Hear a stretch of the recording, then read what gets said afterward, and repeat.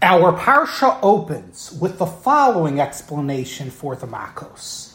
L'man tasaper ba'ozni binchu v'anvincha eis asher hisalalti b'Mitzrayim, so that you will tell your children how I mocked Mitzrayim. What an interesting statement from Hashem. Mockery and ridicule of one's opponents is not a concept we generally associate with Judaism, and is certainly not a behavior we attribute to Hashem.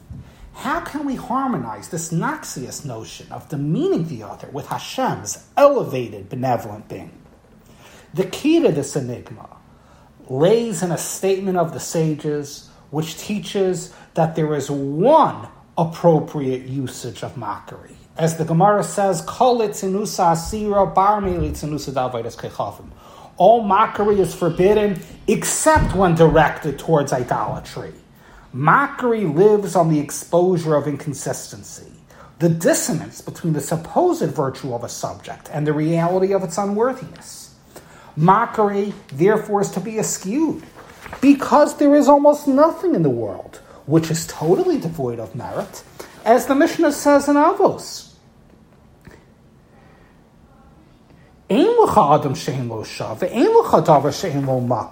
You have no person who does not have his time, and no thing which does not have its place.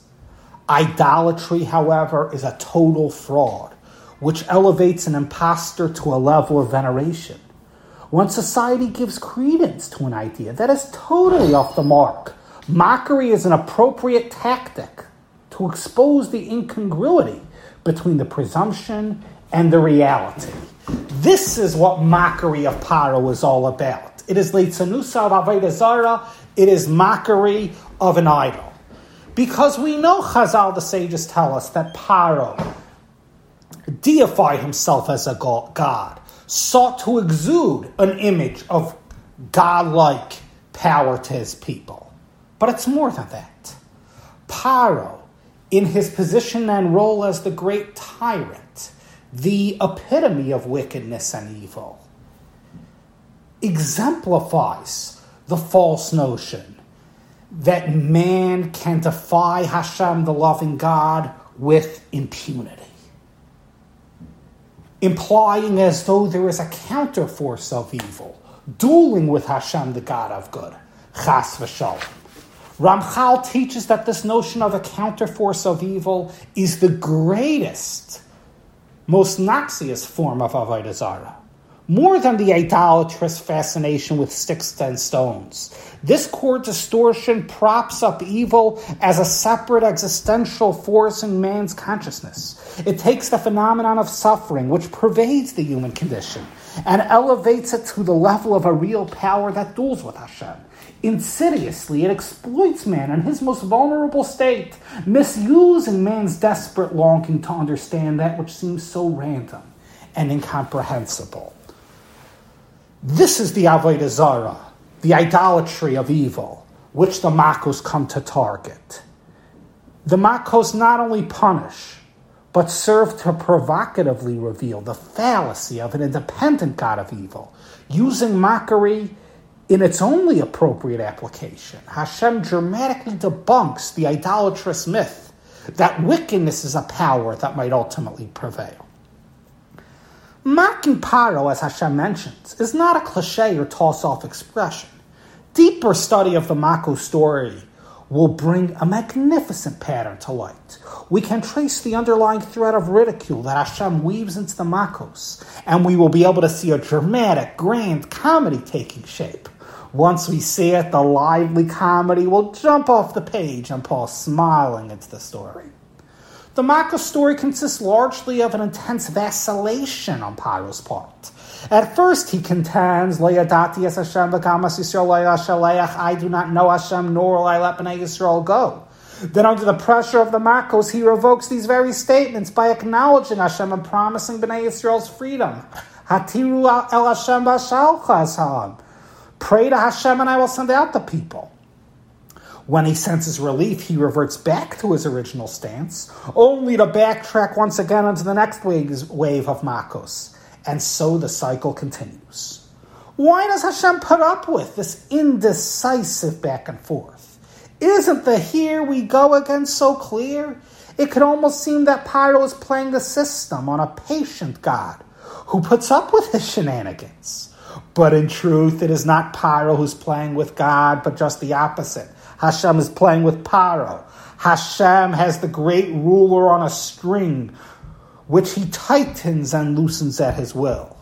We would say today that he is yanking Paro's chain.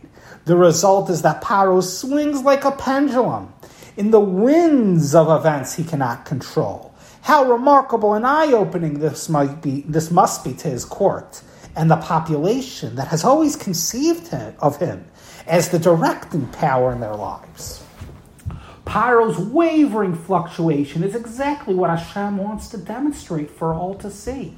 Suddenly, Paro's godlike facade starts to crack and crumble. The Makos story is a colossal display of Paro's malleability as he writhes under Hashem's pressure.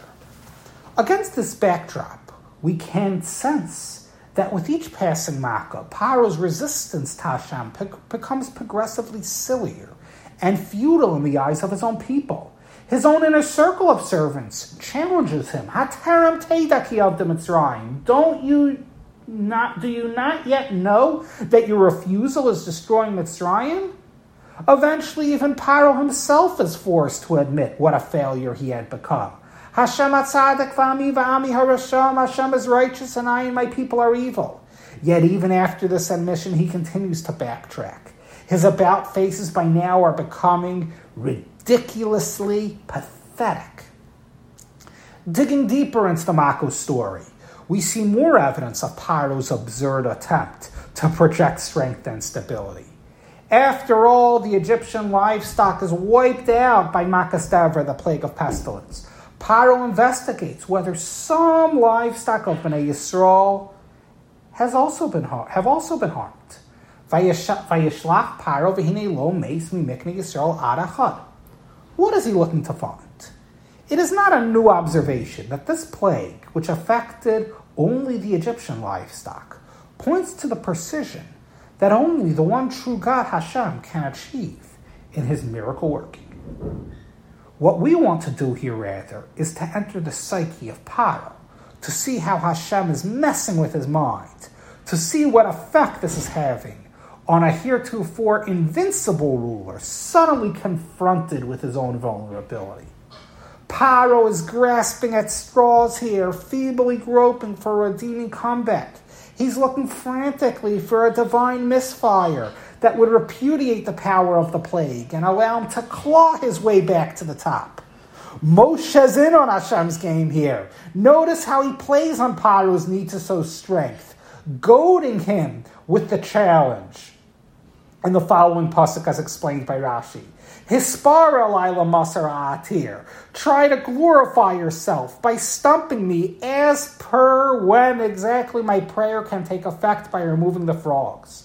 The pieces on the board may have changed from livestock to frogs, but the point is the same. Total precision is only in Hashem's will, and Paro is reduced to a fruitless quest to find some vestige of power. This pattern of reducing Paro to a preposterous, pitiable state continues throughout the Makos and reaches its crescendo at Makos Bechoros, when he loses all pomp and dignity.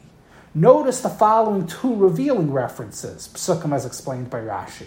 Vayakim Paro laila v'lo kedarach hamalachim b'shol shos. Paro rose in the middle of the night, unlike the habits of kings who sleep late into the morning. Vayikra l'Moshe ula'aron laila magid shahaya machzir al piskei ir v'tzoik hechen Moshe shari, hechen Aaron shari. He called out for Moshe and Aaron. This means he himself had to venture door to door looking for them. And finally, in the moment of reckoning, he wretchedly surrenders and recants all of his previous positions in the following pasuk as explained by Rashi. Kumutzu mitaychami kedevrechem. Hakol kemaisha martem v'loi kemaisha marti. Batal ayashaleach, batal miva mihaholchem, batal raktzaychem ubekarchem yutzag. Get up and leave my people just as you said, not as I said in any of my proposals. They are all rendered null and void. take a step back now and see the breathtaking panorama before us. The pieces of the story are all there. By weaving them together as a cohesive tapestry, we show that Hashem's precision is not only crystal clear in the execution of the Makos, but in his manipulation of Paro as well. He plays Paro like a fiddle. Hashem's push me, pull me effect on Paro's mind and invincibility is spot on and results in Paro's great chagrin and the ultimate unmasking of his power. This entire drama we have just traced, emanates from the original pasuk we quoted in the beginning of our parsha. So that you will tell your children how I mocked Mitzrayim. While ridiculing an opponent is generally not condoned, for the purpose of denying idolatry, it is appropriate. The idolatry here is the deification of evil as represented by Paro, that elevates it to the status of an independent force. When that source of evil is exposed as a powerless bully, the effect on the onlookers is decisive and compelling. The oneness of Hashem is revealed even to the bully himself by dispelling the fallacy of any opposing power.